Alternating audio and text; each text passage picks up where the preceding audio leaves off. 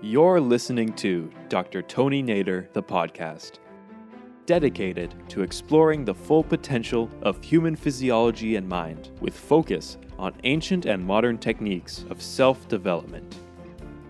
Spend some time with Dr. Nader, who is leading the way in the science of consciousness, and begin your journey to better understanding the relationship of mind and body, consciousness, and physiology right now. It is no secret that transcendental meditation, practiced by over 6 million people worldwide, can benefit our health by lowering stress and improving brain and cardiovascular health. What is proven to be more elusive is the concept of our consciousness, how our meditative efforts tie into the world around us, and how to reach a fulfilled place in our lives. These are just some of the topics to be explored in an interactive Q&A between Bob Roth, the CEO of the David Lynch Foundation, and Dr. Tony Nader, neuroscientist and globally recognized expert in the science of consciousness. Hosted by Katera Noviello Kapoor as a part of the 92nd Street Y's Spark Your Health series. Good afternoon, everyone. Thank you for joining us this afternoon. I'm Katera Noviello Kapoor, and I am the Senior Director of Health Promotion, Wellness, and Athletics at the 92nd Street Y. I'm pleased to welcome you to this afternoon's Spark Your Health talk with Dr. Tony Nader and Bob Roth. Thank you very much for having us, and this is very excited about this conversation, Dr. Nader. So much to talk about. I'd like to, if it's okay with you, start off just with sort of point value about what's going on in the world today and the concerns people are feeling today, and then bring this to this wider discussion of the field of consciousness and what exactly is consciousness and why understanding consciousness is absolutely pivotal to addressing problems that we may have, but also living life to its full potential. So you're a medical doctor and you look at the world around, the whole world seems to be suffering to a certain degree with post-traumatic stress, not just individuals, but the world itself. Hyperreactivity, insomnia, high blood pressure, substance use disorder. What kind of a prescription would you give as a medical doctor, as an expert in consciousness, as the foremost authority in the world of transcendental meditation? What type of a prescription would you give to the world today to address this problem? Today, the prescriptions are on many levels, as we know: diet, exercise, healthy living, in terms of daily routine. And often we forget that the mind that is carrying us through our thought processes that lead us to action and decision making is a very important factor in actually being able to do the right things. Sometimes we know what is healthy, what is right to do, but we are stressed, we are strained, we are pressured, and our mind leads us to decisions that are not always healthy and always helpful. Also, the mind has been shown through repeated scientific research to have a very powerful effect on how the physiology works. So there are things we do that are things that we take in from the environment, be it food or air or even thoughts, impressions, advertising, and all of that, which we can try to control. But there is also how we interpret those, how we digest them, and whether we are able to overcome certain things that come onto us. And therefore, there is a very important factor that often is not included in the equations of health, and that is how we can make our mind more clear to make the right decisions, how we can make our mind and physiology able to metabolize and digest circumstances, as well as foods and diets and exercise being done properly. And there is a technology of consciousness. We have heard of different aspects of mindfulness and meditation. And we have researched all of these, and I would prescribe something that I feel is fundamentally important, and that is to be able to get beyond the changing level of excitement and outer activity and take a few minutes to be with oneself and recover from the harassment of thoughts and feelings and emotions and expectations that come to us from the outside. It is not withdrawing or going away somewhere else or running away. It is called transcending. To transcend means to go beyond, but to go beyond in the sense of going back towards the source of creativity and intelligence and towards ourself in its most natural, holistic value. There is something within us, which is our true inner self, which transcends the feelings, the belongings, the identities of our small self, and that allows us to discover something very precious within us that is our bigger self. And this is happening through transcendental meditation, which is the number one prescription that Bob prescribes to everybody, and that I would be with him and support his wonderful activities and the wonderful activities of the transcendental meditation programs in the United States and everywhere that have shown scientifically to make life better for all those who tried this technology of consciousness. So in terms of health in its most complete level, we have to start on a platform of inner strength, inner stability, ability of our physiology to handle situations and circumstances. And transcendental meditation has proven scientifically to do just that. It gives clarity of mind, makes the individual go towards decisions that are healthy. It improves behavior, and it directly improves the biology of the system, including the nervous system, the activities on the brain, the coherence between different parts of the brain that allow us to make better decisions, improves the hormonal level, rejuvenates the body, and give us a good start so that all other activities are integrated and are most effective in making us healthy. Thank you. A lot of parents are concerned about their children, that the 24/7 social media, everything, that there's more and more signs of high levels of anxiety and stress among children and unhealthy behaviors. Is this something that a child can do? Could you talk about how a child could do this? Maybe even give a short explanation of what actually happens during transcendental meditation and why a child could do that. It's a natural technique, which means it uses the nature of the mind to search for more. We are all searching for more charm, more happiness, more fulfillment, but we always do it through the senses towards the outside. As we said, inside of us, there is something very profound, which is our inner deep true self, that is very charming and most attractive if we direct ourselves towards it. So what happens in transcendental meditation is very simple. We take the inward direction. So we close the eyes, we sit comfortably, and we allow the mind to go towards the inner value. There is a technique of how this happens.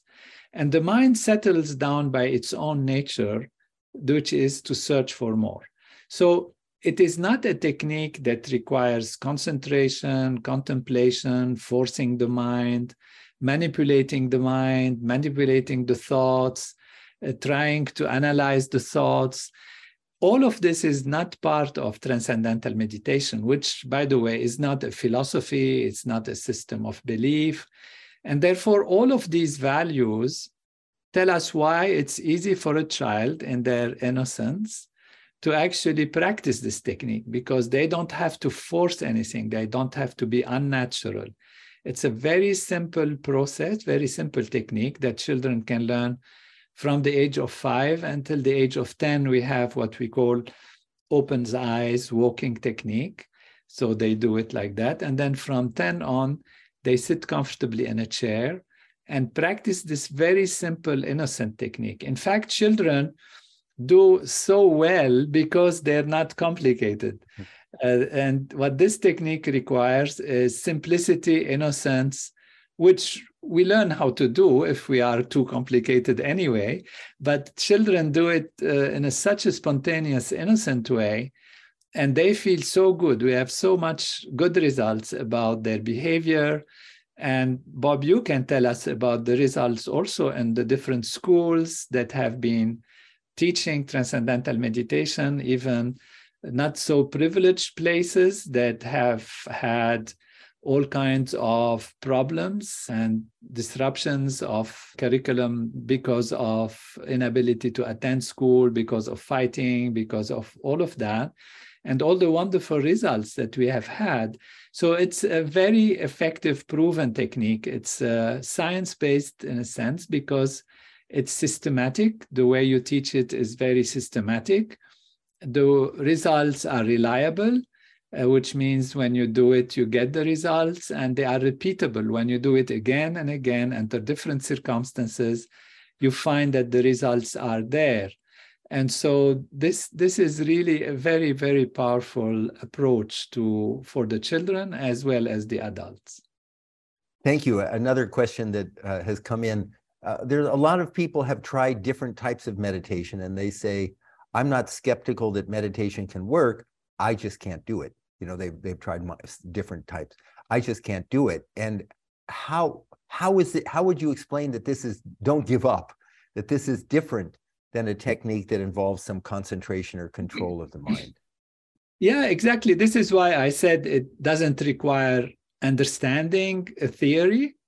You know, it's like you have electricity and all you need to know is to flip the switch to get electricity. So you just flip the switch and you get electricity. You don't have to be an electrical engineer or understand electromagnetic fields for it to work. So this technique is a technique. That's why we call it transcendental meditation technique. It doesn't require any understanding on terms of its mechanism of action, its philosophy, or anything. Of course, during the course, these are presented so that one understands what's happening with the mind. But basically, the technique itself is extremely simple. This is number one. It is natural, which means, you know, when you're reading a book and if the book is not interesting and some music starts next door, you find your mind going to that music in a natural, innocent way. So even though your eyes are on the words and the lines, your mind is listening to the music. This process of shifting from one aspect of attention to another happens spontaneously. If you try to force the mind to be on the book, then you have to create pressure. And this is what concentration is. So what transcendental meditation technique uses is the tendency of the mind to go towards something more charming. And this tendency happens, or this shifting attention from one aspect to another happens totally naturally. You don't have to force it. Whereas techniques that try to force the mind to stay, for example, on the breath, or to stay on the meaning of thoughts, and then you are forcing and you have had a long day and you're tired, and now again you have to do something more, that becomes a strain. And that's why people say, I can't do it. I just can't do it. And that's why the technique is different. This transcendental meditation technique is so simple. It just allows the mind to go where it wants to go, and yet gives it a direction towards the most charming place to go. And that is why there is a teaching that happens in 3-4 days, every day, 1.5 hours or so. And then you are able to practice on your own. So it's a self technique, do it yourself kind of technique, which doesn't require these manipulation, concentration, or forcing the mind.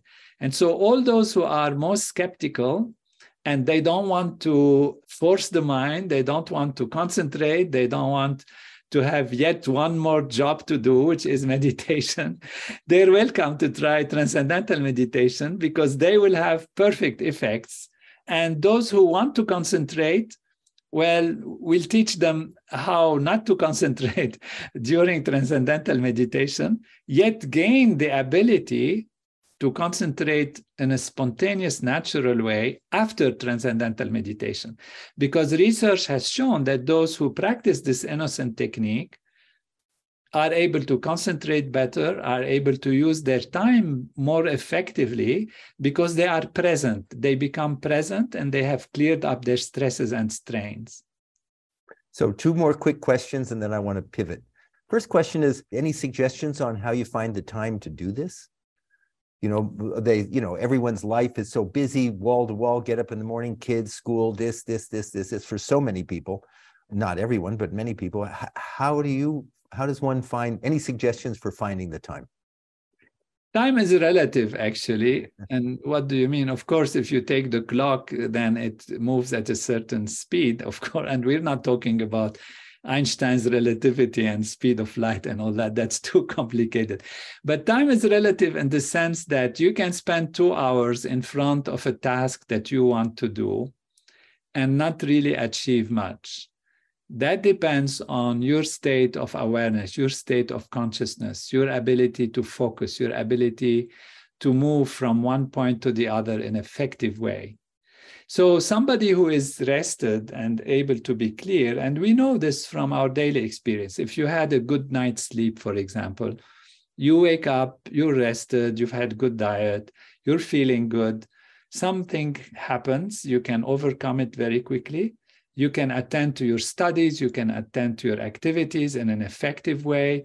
And if there is a big problem that can happen, you are most able to and most equipped during that time to handle it and find solutions because you have a little bit more rest and broader comprehension.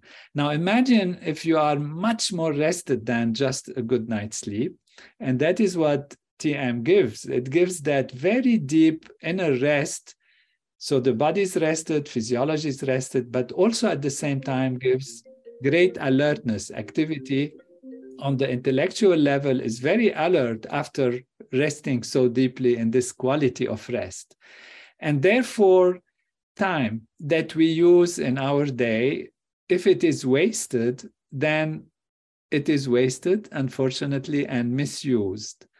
Transcendental meditation is an investment in time, which means if you have a few minutes that makes you much more effective during the day, then you're investing in time. It's like you have money and you want to keep your money, but there is inflation. And then after a while, your money's value is decreased. But if you invest your money properly and you beat the inflation, then you are able to use your assets in a much better way. So money is an asset that can be invested properly. And when you invest it, it's like you lose it. Oh, I lose my money. How do I find the way to do it? I don't have my money anymore. That company took it, or that stock took it, or that activity took it. And it's the same with time. If you invest in yourself and you invest in time to be able to use time better, then you will find that it is a wonderful return of your investment.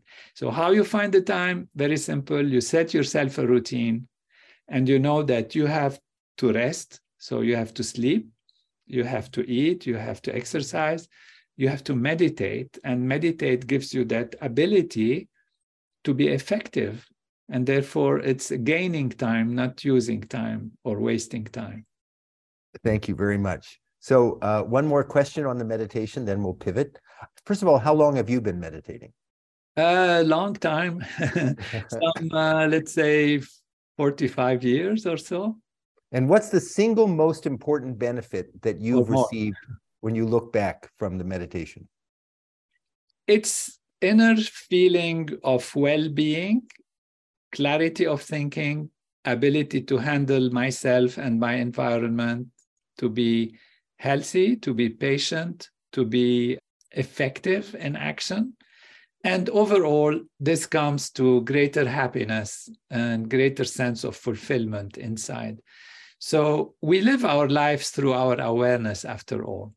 There are so many things on the outer value that can help us, that are desires that we need to accomplish, wealth that we would like to have, circumstances that we want to change, friends that we want to have change, contribute to the environment, and all of this contribute to life, contribute to creativity.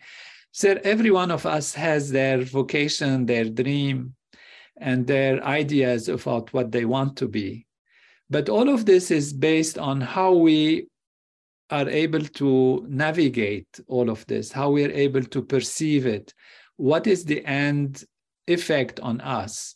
So now two people can get the same results on some surface level, and one can be very happy, the other can be disappointed or can be unhappy. So we have to have two things. We have to have always the desire to grow, because that's the nature of life, to grow. So we don't want just to take something and sit back and say that's enough. So the desire to grow is very important, and it should continue. But also the ability to be content, the ability to be happy with what we have. And what I found most interesting is that these two apparently contradictory values are able to live together when one practices this technique regularly, which means to be happy and satisfied, and yet has the powerful desire to do more and to do better. And doing more and doing better is no more a sense of lack or a sense of sadness. I have to, disappointment. I am not yet there. I can't, do it. But it's actually a sense of growth and continuing evolution and growth, at the same time on the platform of inner stability and strength and contentment.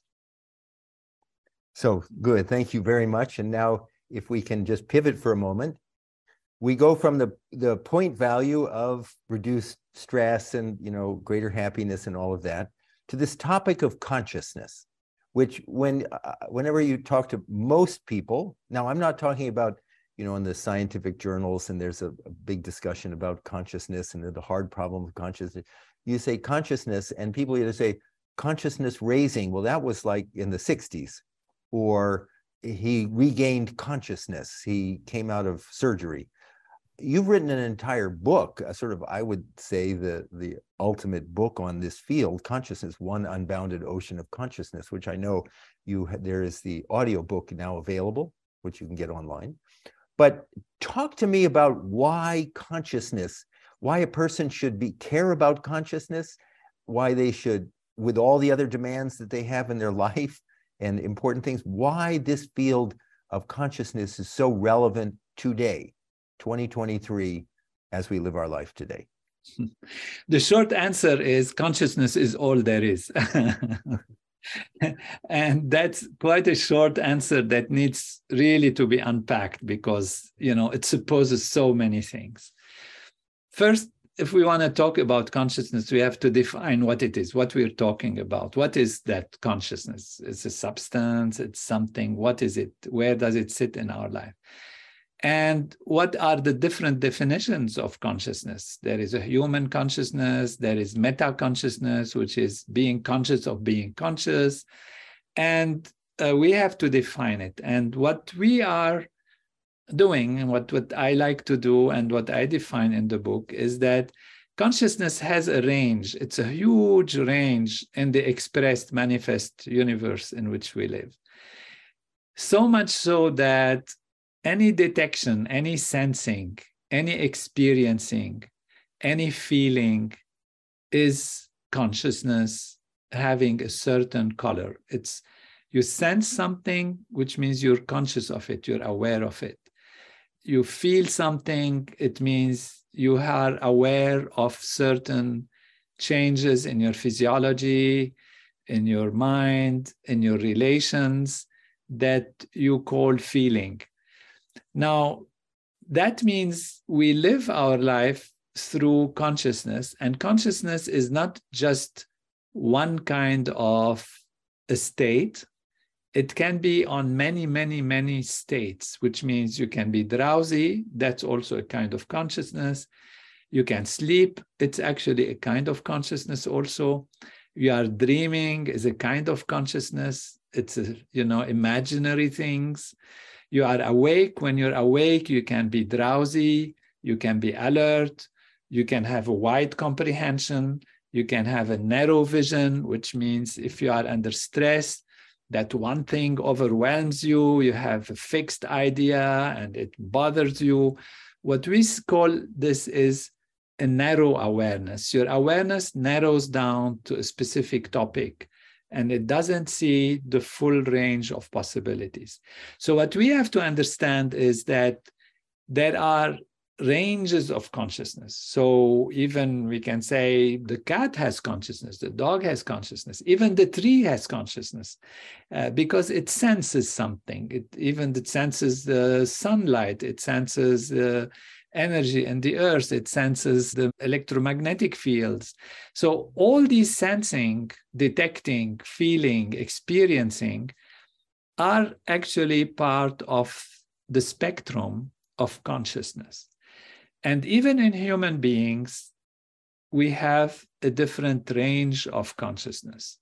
We talked about deep sleep, dreaming, waking. These are major big categories, but there are, vegetative states and coma and altered states of consciousness and state of consciousness under drugs, state of consciousness when you drink a coffee, state of consciousness when, you are afraid, state of consciousness where the mind narrows down to topic, state of consciousness where you have to have a broad comprehension and ability to consider many, many values. So when we come to ourselves as an individual, we are a container of knowledge, if you like. And that container of knowledge can be expanded. The more knowledge we have, the better our life is, the better decision makings we can have. But to have more knowledge, the container of knowledge has to be bigger. So in a small glass, you can put so much water. In a swimming pool, you can put more. In a lake, you can put more. And in the ocean, you have much, much more. And if the ocean is unbounded, then you have a huge ability of being aware of different factors, different variables that influence your life, that influence your activity. And so how big is the container of knowledge, your container of knowledge? And we're saying this in terms of how big, how large, how expanded is your consciousness. Under stress, consciousness narrows down. And this has physiological counterparts. We can see this in the brain, in the actual brain. When there is a high stress, the blood flow in the brain goes to only specific parts that deal with stress. Parts of the limbic system, the amygdala, whatever, technically speaking.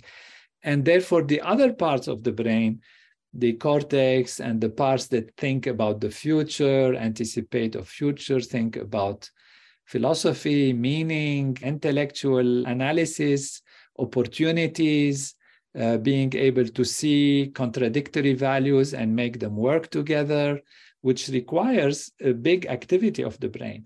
So what we have seen is people who are under stress, their mind narrows down to very specific values and they stop seeing the bigger picture.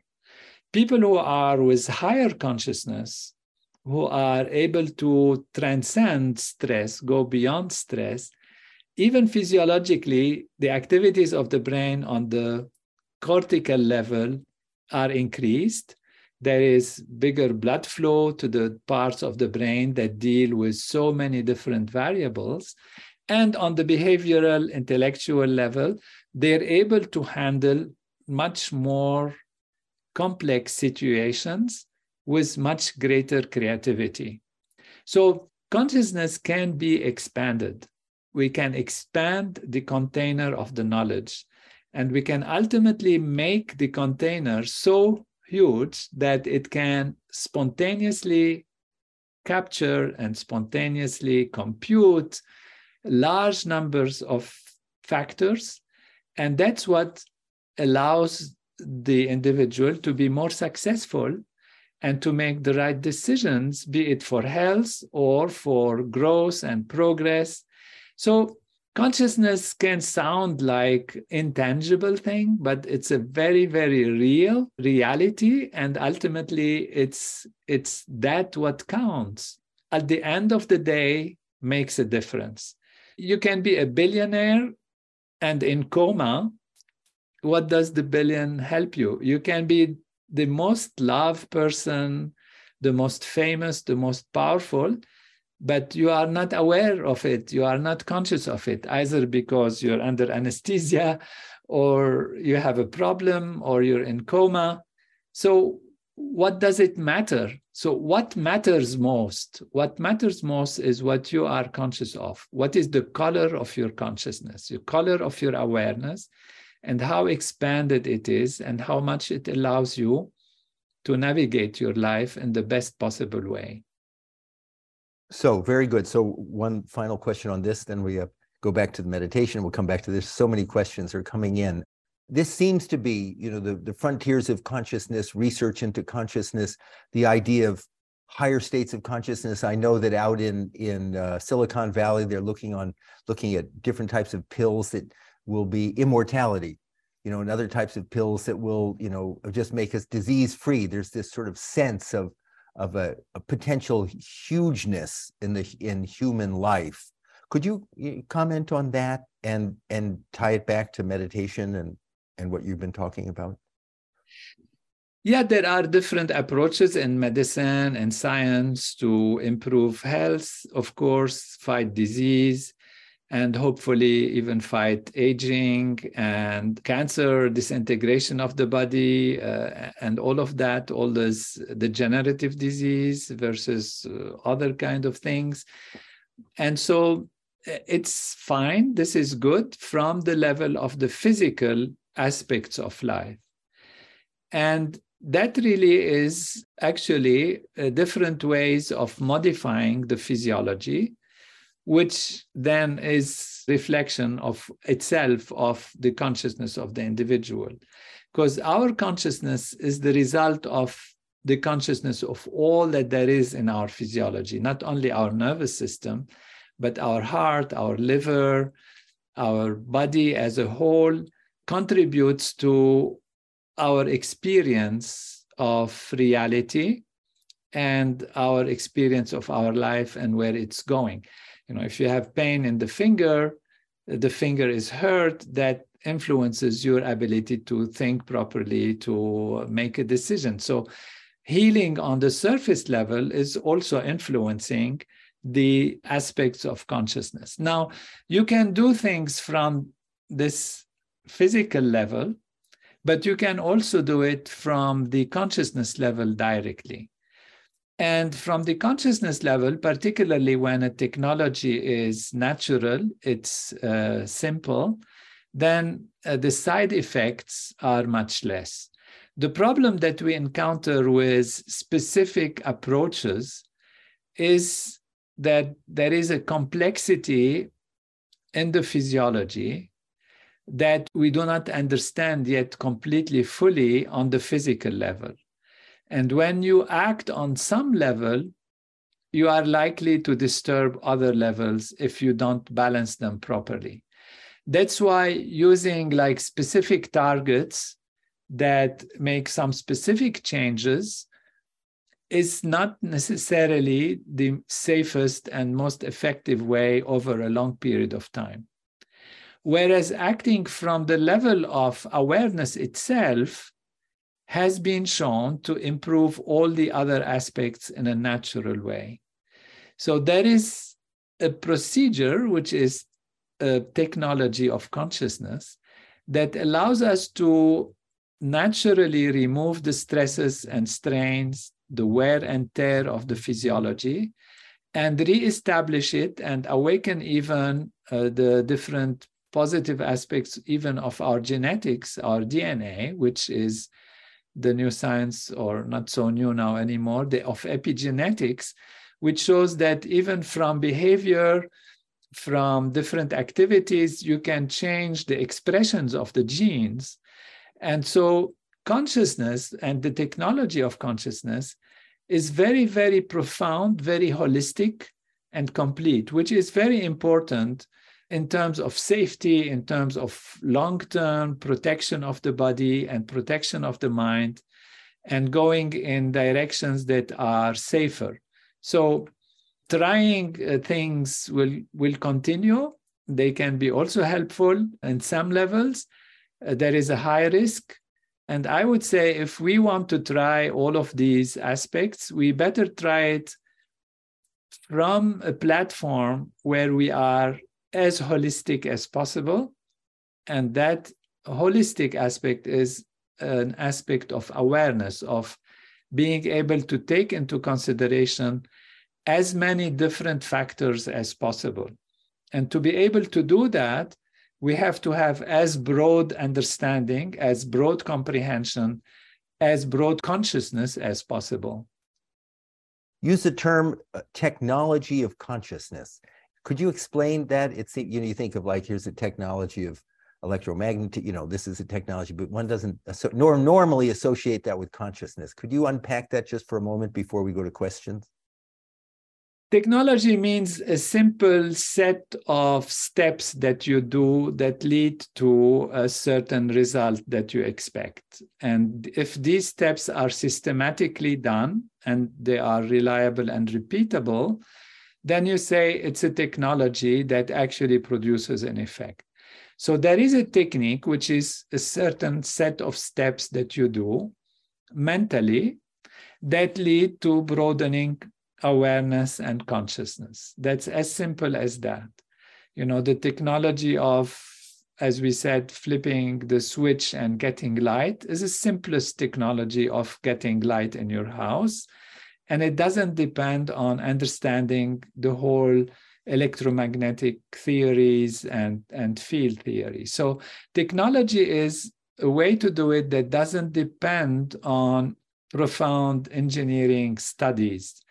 And so that's why it's simple, it's easy, you do it and it works. And that's really simply why it's called a technology of consciousness. But then it stand to reason that pretty much everything is either a good technology of consciousness or a bad technology of consciousness. I eat this food or I listen to that music, it rebuilds, or good technology of consciousness, everything, would it not be? Yeah. Everything that we do influences one way or the other our awareness, our consciousness. So music is a great way. If you like music, thinking about things, contemplating, calling friends, playing games, all of these are technologies, are ways, in a sense, of growing and experiencing and feeling better. So we're not discarding all these possibilities. But again, there is technology of a way to go from LA to New York.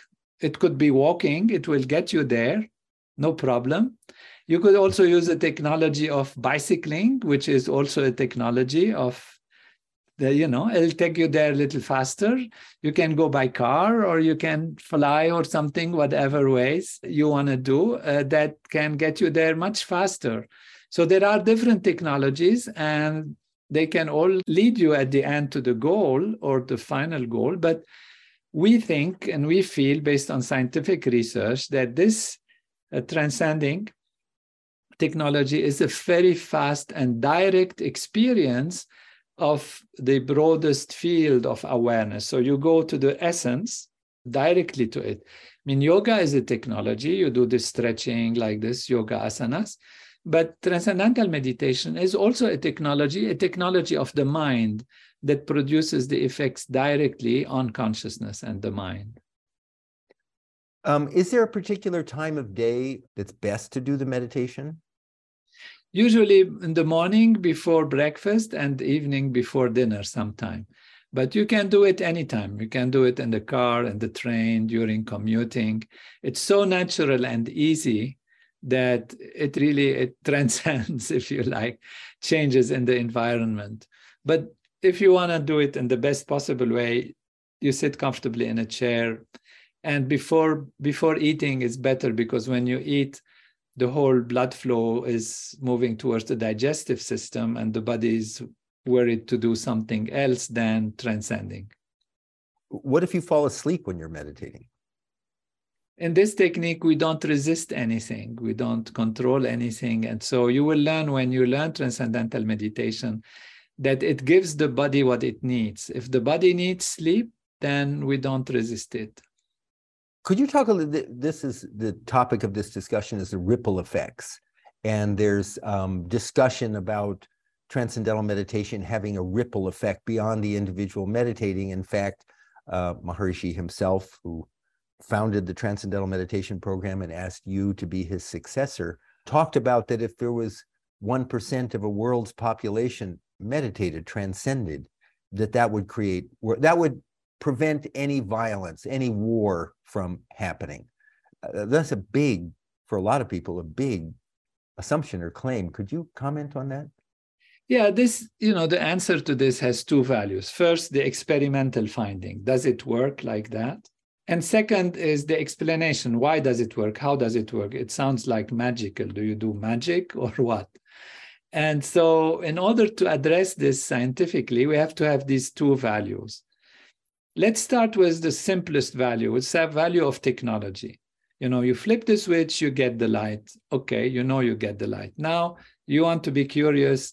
How does the light come? What generates electricity? How electricity travels? What does it do to the light bulb so that the light comes? Okay, this is engineering. This is technological analysis of the technology in terms of what happens. Now, we did the studies repeatedly of where a number of people practice transcendental meditation, and the effect is called the Maharishi effect in honor of the founder of the technique. And his prediction that when a small number of people practice this effect in a society, the results are not only on the individual, but on the whole society. And so this has been repeated many, many times. And whenever in a town or a city, there was 1% of the people practicing transcendental meditation, there was decrease in crime, decrease in accidents of the road, better social indicators, better economic indicators, less imprisonment, less crime, etc., etc. And so this has been repeated until we had an advanced technique, which is called the Siddhi program, where we have found that the square root of 1% of the population practicing this technique together lead to tremendous effects, which again have been studied. And there are two recent very important studies that have shown systematically and studied really statistically very, very carefully and took all possible other factors that could have created the effect, controlled for them, and made sure that they are not the ones creating the effect, such as, change in weather, change in the news or whatever it is. And they correlated the number of people practicing transcendental meditation with indicators of stress in the United States and conflicts and all of that. And they found a one-to-one, very profound correlation. So on the empirical level, if you like, which means the study level, yes, if you flip the switch, the light comes. And in this case, if you do it, the results are there. Now, the problem is, it's not the problem if you look at it carefully, is that people say, but how does it work? What's the ideal? Somebody closes the eyes and what do they do? And does any meditation work? And it's not. No, you have to transcend. You have to go somewhere. So how does it work? And that is what I have also tried to explain in the book, One Unbounded Ocean of Consciousness, on the basis of the simple answer that consciousness is primary. We think that matter is primary. We think that the whole universe is an expression of energy, matter, and scientists have been trying to look at what is the origin of everything. And since time immemorial, the Greeks and much before, they've analyzed matter to try to look at what is the essence of our life, the ultimate reality. So they said, if you take an object and cut it into pieces, you will reach at a point where you cannot cut it anymore. And that we will call the atom, the undivisible atom, not divisible. And so there is the atom. Now scientists probe deeper into the atom, and they found that it's divisible. There are more elementary particles, electrons and protons and neutrons. And they dug deeper into those, and they found they are made out of quarks. And then what are the quarks? They found that it's actually fields of electromagnetism, gravitational force, weak and strong forces. And the fluctuations of these fields are what appear as elementary particles that come together. They form atoms. Atoms come together, form molecules. Molecules come together. They form tissues and cells, and then come together organs, and organs form a human body, for example, or any other object. And so diving deep into the essence, there is more and more unifying values, except that they found different fields, for example, electricity on one side and magnetism on the other side. And when they analyzed deeper, they found that it's one field, it's called the electromagnetic field. So there is a field. A field is something that transcends time and space and locality, but is having different values in different places in time and space. And then as they look deeper and deeper into these fields, they found more and more unified values. So that science is leading us towards what we call a unified field, a field that is the source of everything. So what is the ultimate reality is more unified value. So what looks on the outside as separate and distinct is much and more unified in the level of the bottom level and the level of the essence of thing. So we are all interconnected, and there is something we can call the collective awareness. Now, if you act from this field, which I take the logic and the idea, the theory, if you like, the presentation, that it is actually a field of consciousness and a field of awareness. And there is huge support to that idea, being by scientists and philosophers alike, great thinkers. So it's not something that is outlandish and only for some esoteric people who are having their secret ideas. It's something that is becoming more and more understandable and acceptable, that there is a field. And if that field is a field of consciousness, then when you transform your consciousness, you are transforming the collective consciousness to some extent. That will be very minor if you are only one person, but it seems when there are a number of people who do it, and there is a critical number, then you are changing the collective awareness. And when you change the collective awareness, the collective consciousness, then you change the behavior of that collectivity of people. And that's how you get improvements and better solutions, not only on the individual level, but also on the social level. See, our brain is made out of billions of neurons. Each neuron is a lively, living cell and organism that has its digestion, its reactions, its chemical things, etc. Together, we're saying, okay, when all of these billions of neurons work together, they create our consciousness, or they reflect our consciousness. Now, I'm not going to go into why this is not 100% accurate. Let's assume that. In society, it's the same.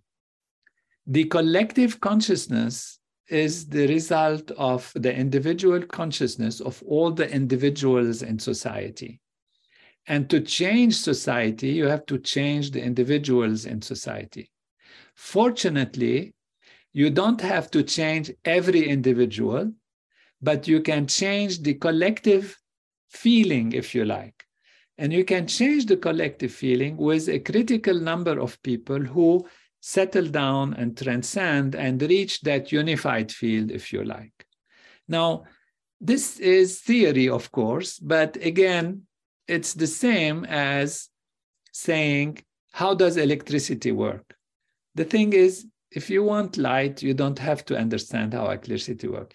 If you are curious and you want to know the mechanism, there is a logic. There is a very profound and complete logic from different angles that corroborate and come together to give us a strong theoretical understanding of how it works. It is very solid, in my mind, very scientific, and very convincing. But you really don't need even to go there. Does it work? Yes. So that's the bottom line. You flip the switch, the light comes, square root of 1%, practice this technique repeatedly. The results are systematic, reliable, and repeatable.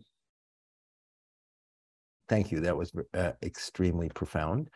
Let's go back to point value then. A few questions have come up. A lot of interest in meditation for themselves. And the nice thing is, as you say, it just happens. It spreads out on its own. If a person is interested in learning transcendental meditation out of a book, what would you recommend? Transcendental meditation is taught by direct connection. The teacher has to meet you and give you the instructions on a personal level.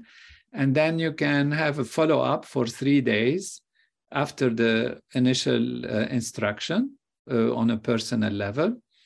And these few days can be done in a group, or there is even an app that is available for follow-up. But your teacher will be always there with you. He will be the guide, and you can refer to them personally. There is a tm.org or David Lynch Foundation. drtonynader.com and tm.org. I think those two would be and DLF, David Lynch, you have no? DavidLynchFoundation.org, but for simplicity's sake, I think just go drtonynader.com or tm.org. And one final question, and it's a practical one. Can you walk and meditate and do TM at the same time? Person says they like to for move. Children from 5 to 10, they have what we call a walking technique. Yes, they can do it. But for the adults, it's best to be sitting comfortably in a chair and meditating. You don't have to take any special posture. As we said, you can do it in the train or in the car, of course, if you're not driving. Yeah. And just to I'll just answer a few questions. The requirements to learn transcendental meditation are the 4 days of instruction that Dr. Nader pointed out. You can see that at tm.org or drtonynader.com. It is a nonprofit organization. There is a course fee that is asked at the time of instruction that is based on a person's income.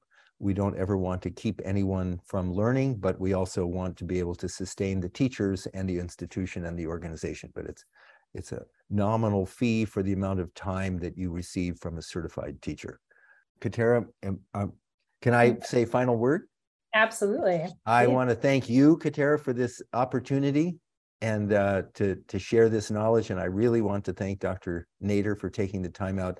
You should understand, Dr. Nader runs, there's a nonprofit TM organizations in 100 countries, multiple universities, multiple programs. He's in charge of all of that, and his wonderful family as well. And so I wanted to thank you very, very much, Dr. Nader, for taking time and sharing your wisdom. And I think next time we should have like 6 hours. Really thank you, Bob and Katera. It was a joy. It's wonderful to be with Agreed. you. So, agreed on the 6 hours, but I want to thank you both so much. Thank you for that outro and for this deeply powerful conversation. I loved the reference to expanding our container to have the capacity to take in more knowledge. So thank you for that, along with everything else. And I want to thank both Dr. Tony Nader and Bob Roth for their time this afternoon in helping us gain a better understanding of our own consciousness and how the practice of transcendental meditation has positive impacts that reach beyond even ourselves.